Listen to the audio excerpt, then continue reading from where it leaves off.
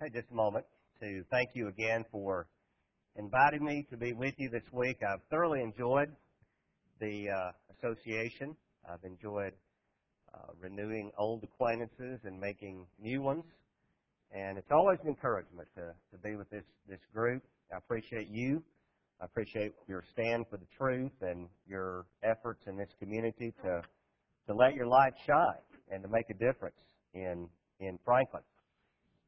I would encourage anyone and everyone who might be visiting and trying to decide whether or not you're going to place membership to just do it.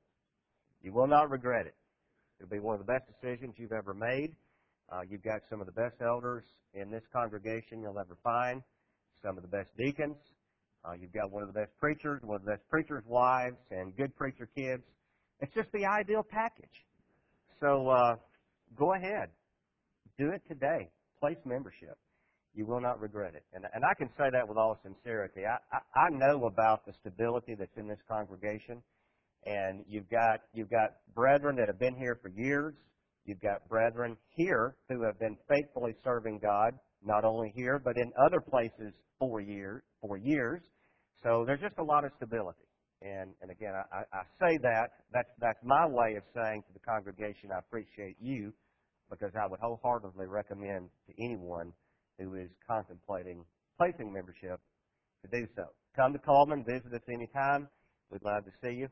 Paula does, again, regret greatly that she was not able to come. She grew very close to so many of you, and she'd love to get to know some of the new folks. But you know, while I've been working hard, eating and preaching and doing all those difficult, demanding tasks, somebody had to stay home and take care of the lighter responsibilities of getting the kids ready for school and putting them to bed at night and getting their homework done and cooking supper. I mean, I would have much rather stayed there and let her come here to preach, but you know, brethren, how that's just not right. So I really appreciate my wife. I really do. She is wonderful, and you know that if you know her. If you have felt uncomfortable this week with some of the points that I have made in this series of lessons, I want to tell you that you're not alone. It finally occurred to me while preaching some of these lessons why I did not preach this series again. I preached it 12 years ago and never preached it again. And the reason for that is because I find myself in an area where I do not feel comfortable because I'm speculating. Even though I believe that when I issue an opinion, it is based upon solid biblical truth. When you're discussing the spiritual realm, let's face it, we are talking about something that we have very little knowledge about, relatively speaking. Now, we've seen this week that the Bible does have a great deal to say about angels, but again, because of the fact that we are on this side of eternity, and we're not in that domain, even when we speak about the subject and we base our thoughts upon Scripture, there's still some conjecture involved, and I don't feel comfortable with that. I'm an accountant. I'm a CPA. I want to deal in hard, cold facts and things that are concrete. And I'm not doing that when I speak on the subject of angels. I can put my finger on the truth when it comes to the subject of baptism or the New Testament church or the worship and the work and the organization of the New Testament church or marriage or how to raise children from a biblical perspective. I can get my arms around those things because I live in that world. And the truth is very clear on so many of those matters. And again, even though I believe the Bible speaks in clear terms about angels, it's a subject that is foreign to us, truly a subject that is alien to us because of where they're at and because of where we live. So again, if I've said some things that make you feel uncomfortable, just realize that I share in that feeling. I share in that level of discomfort. We've been talking about the work and the activities of angels. I'm going to veer a little bit from my outline for just a moment. And I'm going to ask you to go with me first to Matthew chapter 18. I actually had this referenced in one of my lessons, but I didn't go there, but I want to now. What about the concept of guardian angels? That idea is taken from Matthew 18 and verse 10, where Jesus said, "See that you do not despise one of these little ones, for I say to you that their angels in heaven continuously behold the face of my Father who is in heaven." Now, the reference is possessive in nature. Note that. Jesus said, "their angels in heaven." He didn't say the angels in heaven, but he said their angels in heaven. It is a possessive reference that Christ makes to angels. And it seems to suggest that there is some measure of concern being exercised by angels on behalf of those living here on this earth. Now, let me say this about this reference. It's important to bear in mind the context. When Jesus uses the phrase, "these little ones," I don't believe he's talking there about children. Now, at the beginning of this chapter, Jesus was asked the question, who then is greatest in the kingdom of heaven? He calls a child to himself. He sets the child before him. And then he says in verse 3, "Truly I say to you that unless you are converted and become like children, you shall not enter the kingdom of heaven." So he uses a child to illustrate the character, the innocence, the humility that is required of one who would come into covenant fellowship with God. But then he continues in the discussion, and he notes or says in verse 5, "Whoever receives one such child in my name receives me." And then in verse 6, "But whoever causes one of these little ones who believe in me to stumble, it is better for him that a heavy millstone be hung around his neck and that he be drowned in the depth of the sea." In verse 7, Jesus says, "Woe to the world because of its stumbling blocks." I believe here he's talking about adults. He's talking about children of God who are being influenced by other Christians in such a way that they stumble. And so Jesus uses a child to teach principles that are applicable to us as adults. And so when we get then into the latter part of the chapter in verse 10, he says again, "See that you do not despise one of these little ones," that is, one of these who believe in me, a perhaps babe in Christ. Do not put a stumbling block before that child of God, because their angels in heaven continuously behold the face of my Father who is in heaven. I do not believe that we each have an angel assigned to us. I don't believe that because this verse doesn't necessarily teach that. But I do believe that what it is referring to is that community of angels, those ministering spirits. I believe what he's saying here is that you need to be as concerned about your brothers and sisters in Christ as that community of angels in heaven. You need to be as concerned about your brothers and sisters in Christ as the angels are concerned about your brothers and sisters in Christ. And we've seen, based upon our study this week, the great concern and interest that angels have in us here. Now, does that preclude the possibility of angels being agents of God's providence? No. I do believe. I can't prove it. Don't ask me to prove it because I can't prove it. I can't prove it because it's something that happens in the spiritual realm, and it's something that I cannot witness with my eyes. But I do believe based upon everything I've studied in the Scriptures, that angels are God's agents of providence.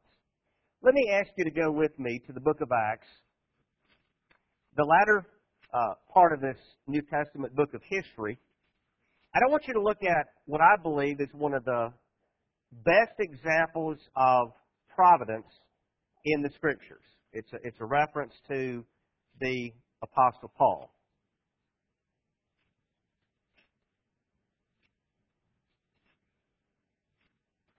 Acts chapter 23.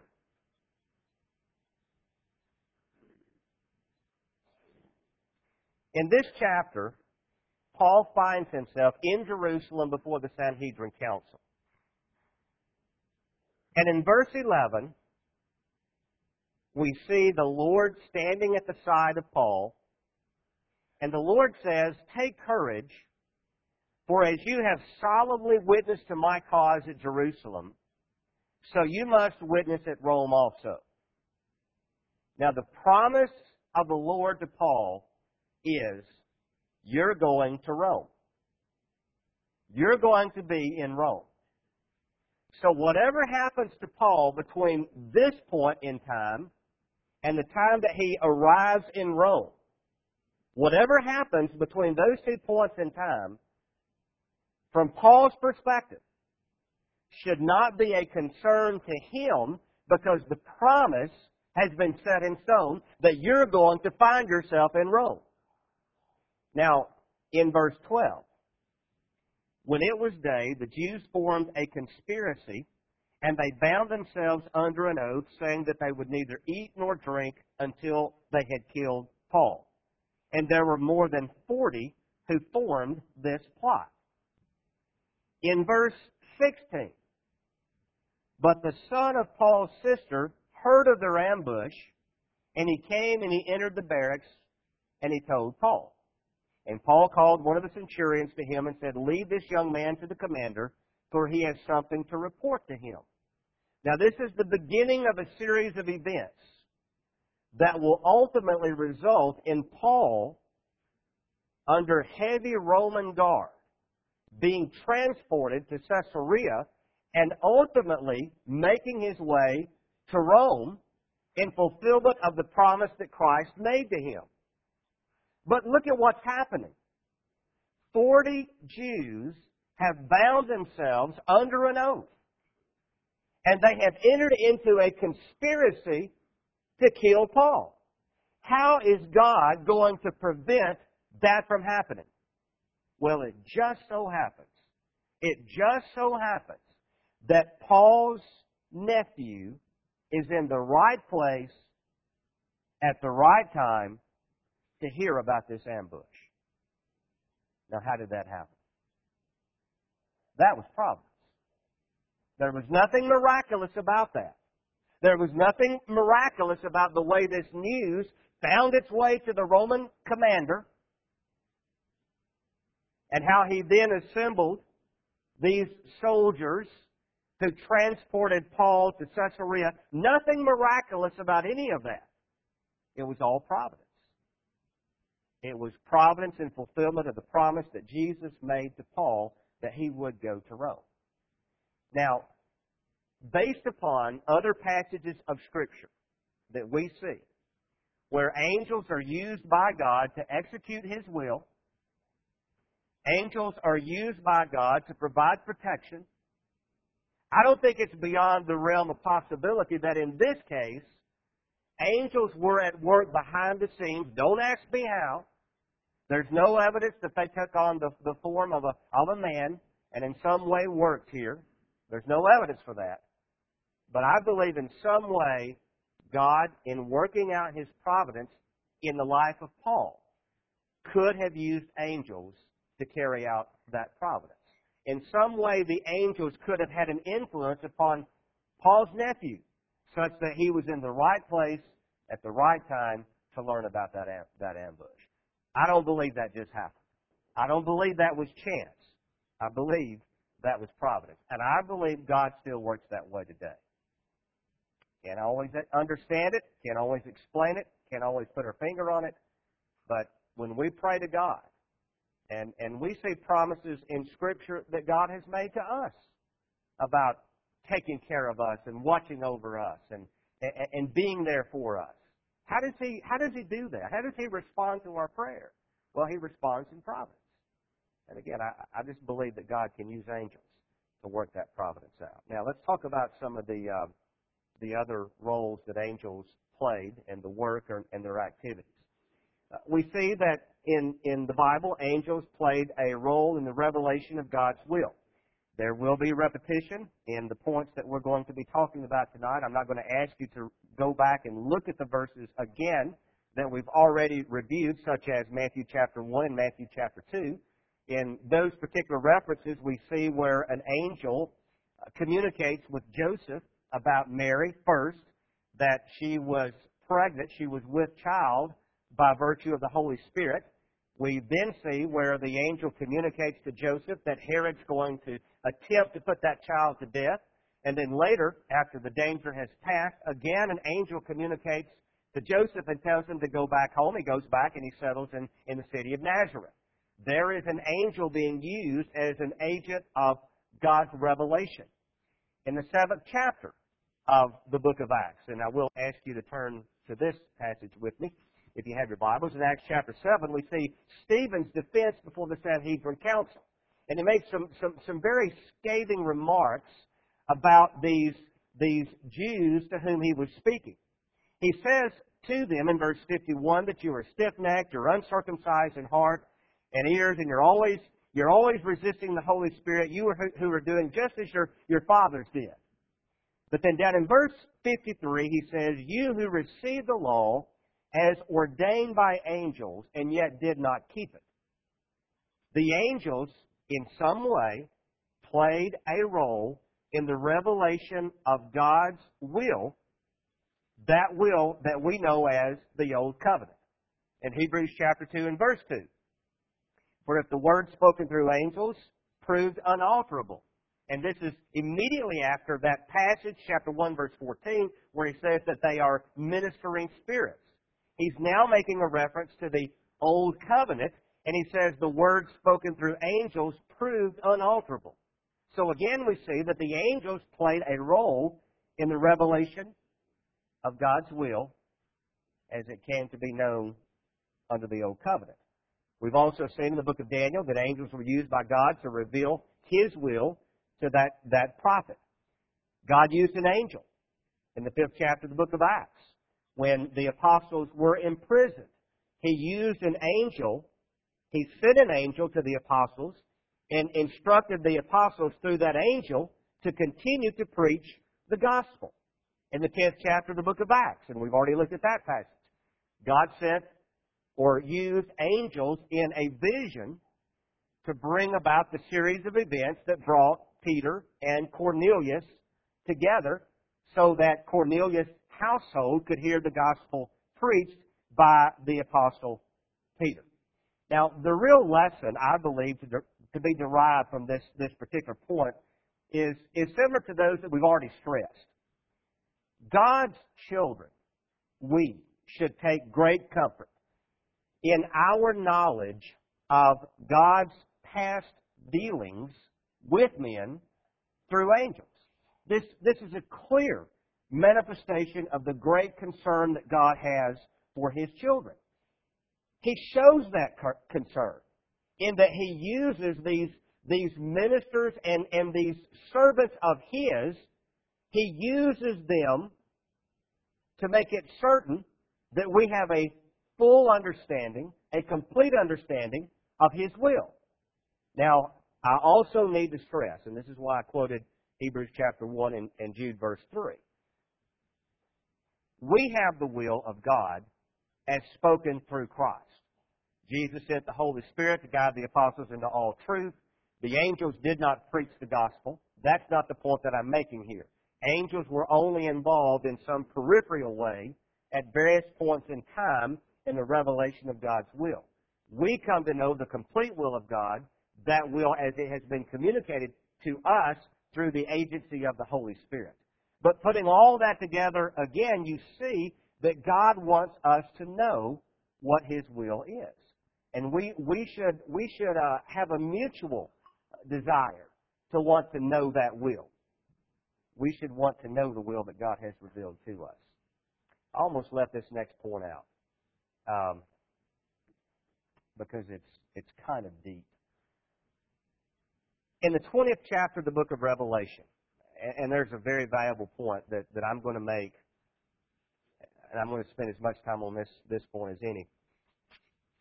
I love the book of Revelation, by the way. It's when I finally got to the point that I was brave enough to study it, and finally got to the point where I decided I wanted to see the big picture. I wanted to see the forest and not the trees. When I studied the book of Revelation, that's when it really started having meaning to me in my life. It's just a very powerful message that God has for Christians suffering and under persecution. But in the book of Revelation, John sees an angel in the 20th chapter, and that angel is receiving authority over Satan and his domain. Chapter 20, verse 1, John writes, I saw an angel coming down from heaven, having the key of the abyss and a great chain in his hand. And he laid hold of the dragon, the serpent of old, who is the devil and Satan, and he bound him for 1,000 years. And he threw him into the abyss, and he shut it, and he sealed it over him, so that he should not deceive the nations any longer, until the 1,000 years were completed, and after these things he must be released for a very short time. Before we look at this passage more closely, it's needful to consider the meaning behind the imagery of the abyss. And the key to this passage is found in the 9th chapter. So I'll ask you to go over there with me. The 9th chapter of the book of Revelation. In the 9th chapter, we see the 5th trumpet sounded. And these were trumpets that signified the impending judgment that God was going to bring against the Roman Empire. And I think that's important in understanding Revelation chapter 20. The message that God is communicating, again, seeing the big picture, is that the Roman Empire is persecuting the church. Behind the Roman Empire is the devil. The devil was using the Roman Empire as his agency of persecution against God's children. But the message of Revelation is that the devil will be defeated, and that defeat will be demonstrated, it will be manifest in the fall of the Roman Empire. Every time you read a book of history and you see a reference to the fall of the Roman Empire, you praise God for it. Because that happened in response to the prayers of saints who were being persecuted by the Romans. Revelation chapter 9, verse 1, the 5th angel sounded. I saw a star from heaven which had fallen to the earth, and the key of the bottomless pit was given to him. The star that fell from heaven was Satan. Verse 2, he opened the bottomless pit, and smoke went up out of the pit like the smoke of a great furnace. And the sun and the air were darkened in the smoke of the pit. And out of the smoke came forth locusts upon the earth, and power was given them as the scorpions of the earth have power. And they were told that they should not hurt the grass of the earth, nor any green thing, nor any tree, but only the men who do not have the seal of God on their foreheads. So the only ones who would be affected by this judgment would be those who were not Christians. Satan is being set free. He is being set free by God as a means of judgment against sinful Rome. Sin is becoming its own punishment. Sin is becoming its own punishment. Satan is given authority in this chapter to unleash darkness, that is, demonic forces, that would inflict pain upon those not in fellowship with Christ. In Luke chapter 8, verses 27 through 31, we'll not take the time to go there. The reference is for your review. The abyss referred to the dwelling place of demons. The abyss is the dwelling place of demons. Satan, again, is being given free rein. You say, well, why would God do that? Well, again, God is letting sin become its own punishment. And the objective was to bring about repentance.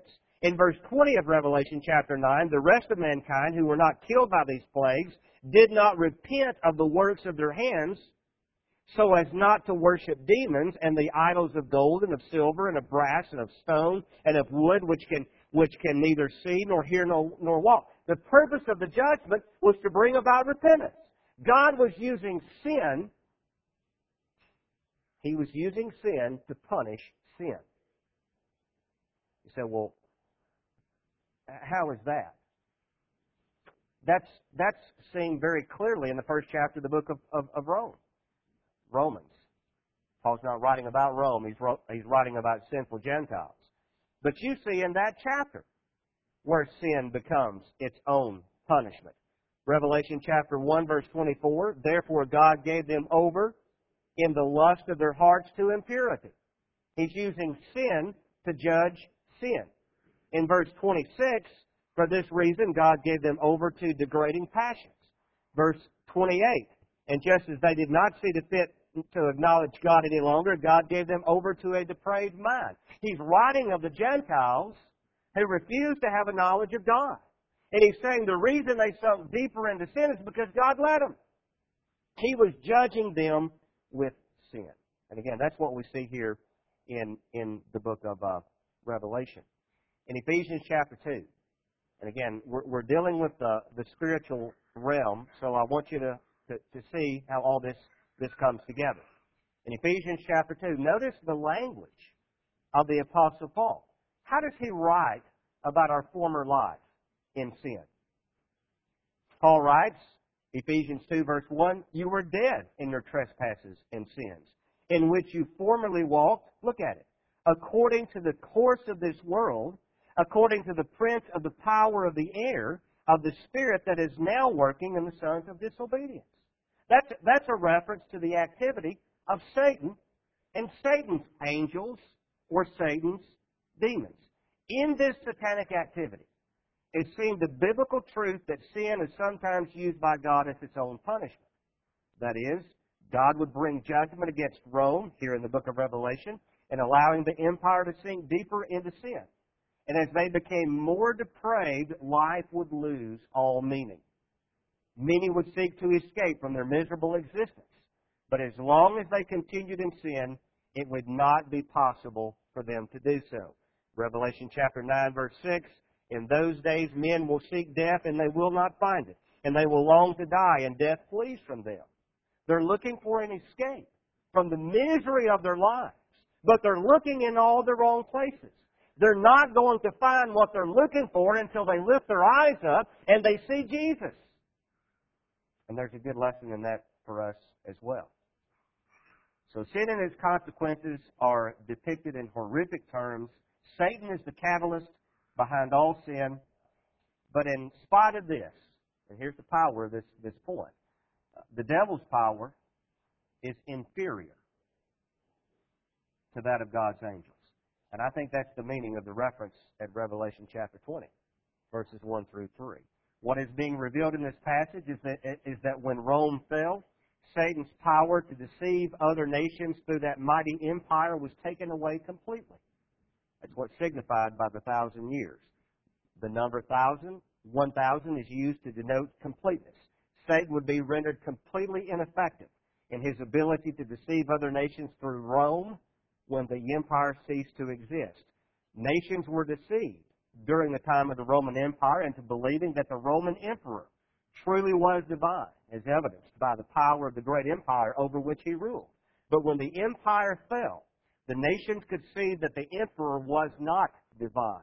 He was just another man who had risen to a position of earthly power. And in the end, Satan will be judged by God and cast into the lake of fire and brimstone. However, after the fall of Rome, and prior to that time, the devil will continue to deceive nations into disbelieving in the greatness and sovereignty of Almighty God. And we say that today. Satan is continuing to work among nations to break down faith in God. He's being given free rein in this country, I'm afraid. As already noted, the angels of God played a role in the execution of judgment against Rome. We've seen that in the book of Revelation. When Rome fell, the angel's God-given power over Satan was manifest. Notice that this angel received authority in Revelation chapter 20. He received authority or power over the abyss, verse 1. Note the reference to the key, which is a symbol of authority. And that authority came from God. So the real message is that Christ and His kingdom conquered over the satanic Roman Empire. Now the encouraging point in this is that Satan's power is inferior to that of God's angelic beings. You mean the angelic beings that are ministering servants who were sent out for the benefit of those who will inherit salvation?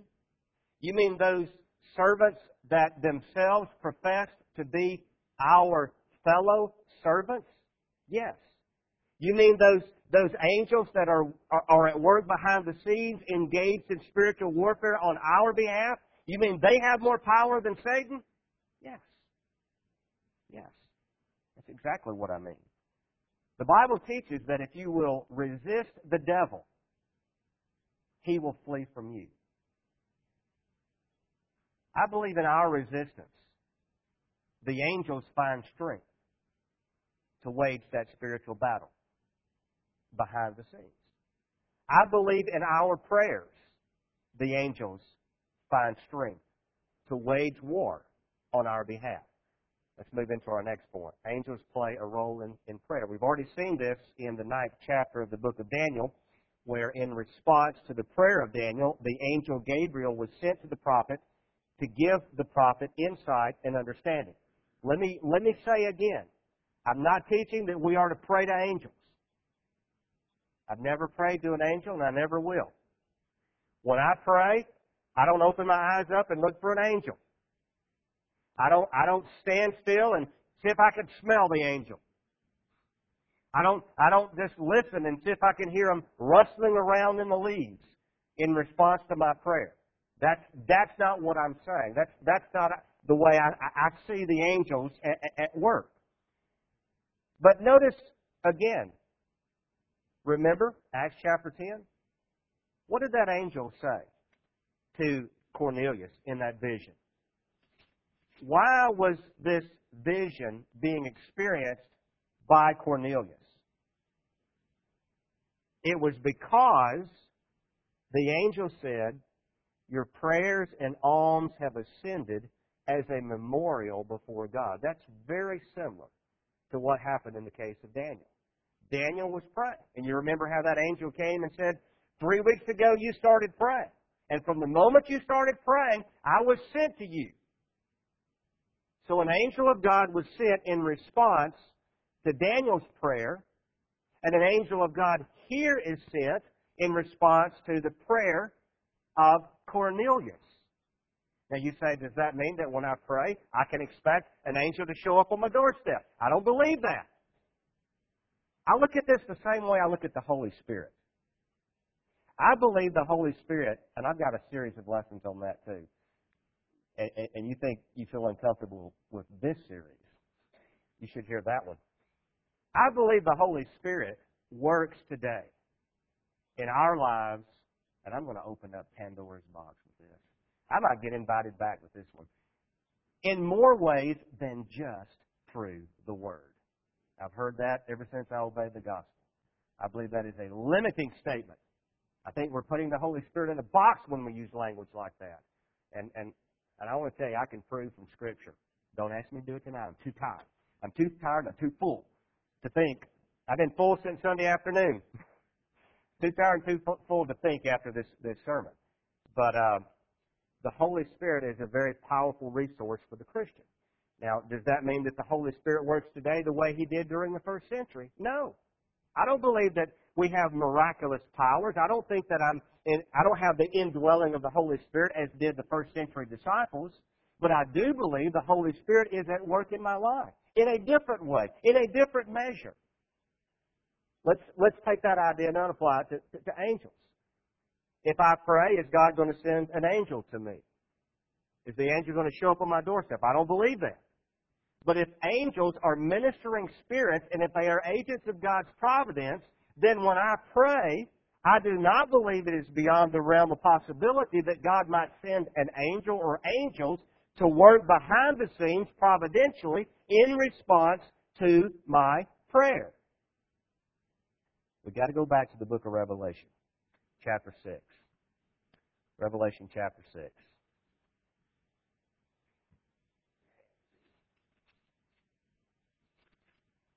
Well, let's go to chapter 8 first, and then we'll go back to chapter 6. In the 8th chapter of the book of Revelation, we see the breaking of the 7th seal. Christ was the only one in heaven who had the authority to break these seals. And this is a progressive unfolding of God's revelation. And with the 7th seal, this is what we see in verse 3. Another angel came and stood at the altar, holding a golden censer, and much incense was given to him, that he might add it to the prayers of all the saints upon the golden altar which was before the throne. Let's go over to chapter 6. Keep your finger there on chapter 8, and we'll go to chapter 6. And I want you to notice where we see prayers of the disciples. And ask the question, what are they praying about? Revelation chapter 6, verse 9, when he broke the 5th seal, I saw underneath the altar the souls of those who had been slain because of the word of God, and because of the testimony which they had maintained. And they cried out with a loud voice, saying, How long, O Lord, holy and true, wilt thou refrain from judging and avenging our blood on those who dwell on the earth? I believe that's the key passage to the book of Revelation. Because what that is the prayer of those who are being persecuted by the Romans. And they're saying, God, how long are you going to allow this to continue? And the book of Revelation is the answer to that question. God lets those persecuted disciples know, I'm going to bring about a mighty judgment against the Roman Empire. This will not continue. That's what the book of Revelation is about. It is God's response to the prayers of disciples during the first century who are being persecuted by this evil empire.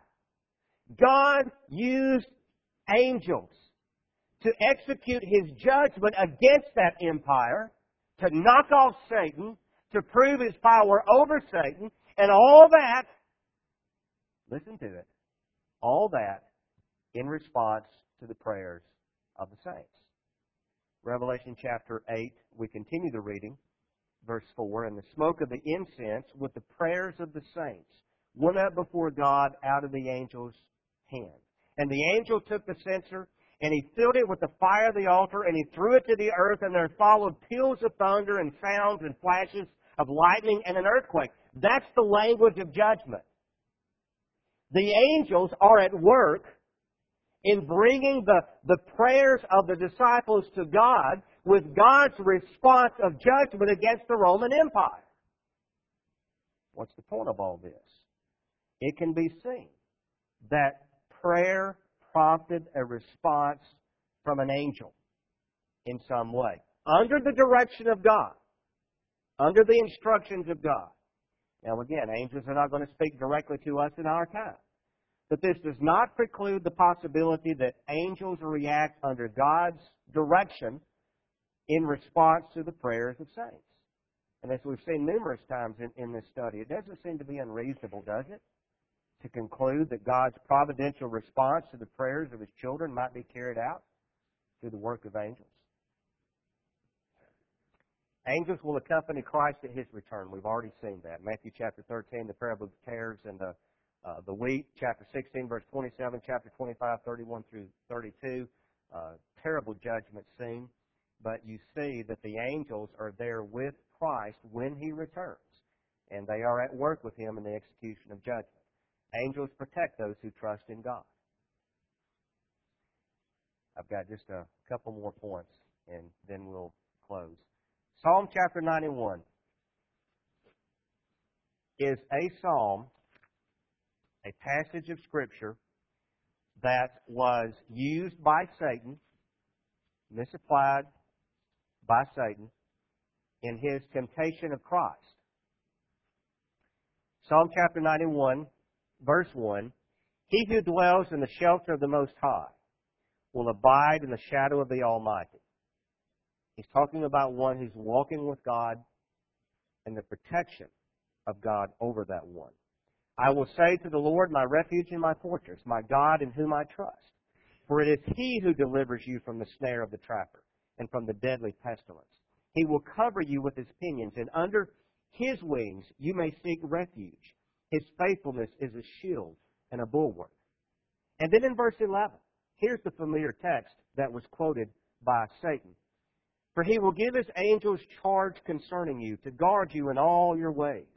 They will bear you up in their hands, lest you strike your foot against a stone. You will tread upon the lion and cobra, the young lion and the serpent you will trample down. Now go to Matthew chapter 4. Let's see how the devil used this passage. And then let's see how Christ used it, or His response. In Matthew chapter 4, the devil took Jesus in verse 5 into the holy city, and he stood Him on the pinnacle of the temple. Matthew chapter 4, verse 5, and He said to him, If you are the Son of God, throw yourself down.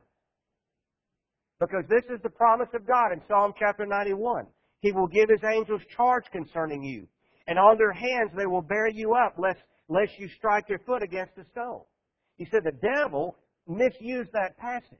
The devil said, what that teaches, Lord, what that teaches Jesus is that if you throw yourself down from this building, the angels are going to catch you, and they're going to keep you from splattering yourself on the ground.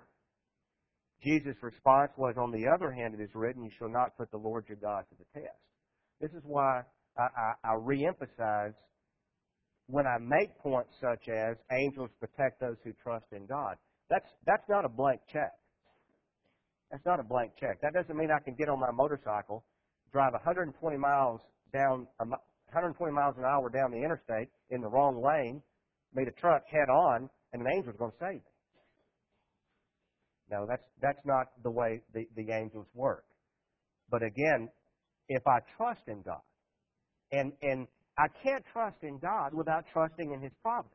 And if I believe, again, forgive me for being so redundant, but if I believe that the angels are agents of God's providence, then I have to believe that they are being used by God to protect those who put their trust in Him. Well, that begs the question, why do bad things happen to good people? Why do bad things happen to good people? Well, that's just a part of the order of things. Just because something bad happens to me doesn't mean that my angel retired before it happened. It doesn't mean that my angel was taking a nap when it happened. Just because something bad happens to me, it doesn't mean that the angels are unconcerned. It doesn't mean that God's unconcerned. It just means that it's a part of God's order of things. Angels receive those who die in the Lord. We saw that in the story of the rich man and Lazarus. And as you consider that, think about the life he lived, that is Lazarus. If you someday want to experience, and if I don't know enough about death because I hadn't been there to speak on this, but if we can have some thought before we take our last breath, my thought will be, I can't wait to see those angels. I can't wait to experience what that's like. When I breathe my last breath and I open my eyes in that new realm, and there are those angels waiting to take me to paradise. Consider the life that Lazarus lived and compare your life to it. There was nothing pleasant about his life. Nothing pleasant about his life. The only thing that was good about Lazarus' life was his faith in God. And it was his faith in God that led him to that point where those angels ushered him into paradise. And then finally, angels witness the activities of the church. The angels are watching. In Ephesians chapter 3, when Paul was writing about the salvation that comes to the gospel message preached and the mystery that had been revealed by God in Christ. He says in verse 10 of Ephesians chapter 3, in order that the manifold wisdom of God might now be made known through the church to the rulers and the authorities in the heavenly places. Every time someone obeys the gospel, those rulers, those authorities, those angelic beings in the heavenly places witness the wisdom of God. They see God's wisdom. How can they see that if they can't see us? How can they witness that if they're not watching us? 1 Timothy chapter 5. And this will be our last verse tonight. 1 Timothy chapter 5 and verse 21. I solemnly charge you in the presence of God and of Christ Jesus and of His chosen angels to maintain these principles without bias, doing nothing in a spirit of partiality. He charged them in the presence of God. God was watching. He charged them in the presence of Christ Jesus. Christ was watching. And He charged them in the presence of His chosen angels. They were watching. They were watching the activities of the church. So what do you think? You think living around all that fertilizer and stuff made me go crazy? Living out where they... I bet not too many of you get to smell chicken manure on your neighbor's yard like I do. Maybe all that's gone to my head. I appreciate your patience and your attention during this series. I appreciate the words of encouragement, and I will say again, if any of this has made you feel uncomfortable, then just study it. Study it, learn what the Bible has to say about these angelic beings, but just look forward to the future, when whatever questions we have will be answered, because someday we'll be there. Thank you for your time. Thank you for your patience.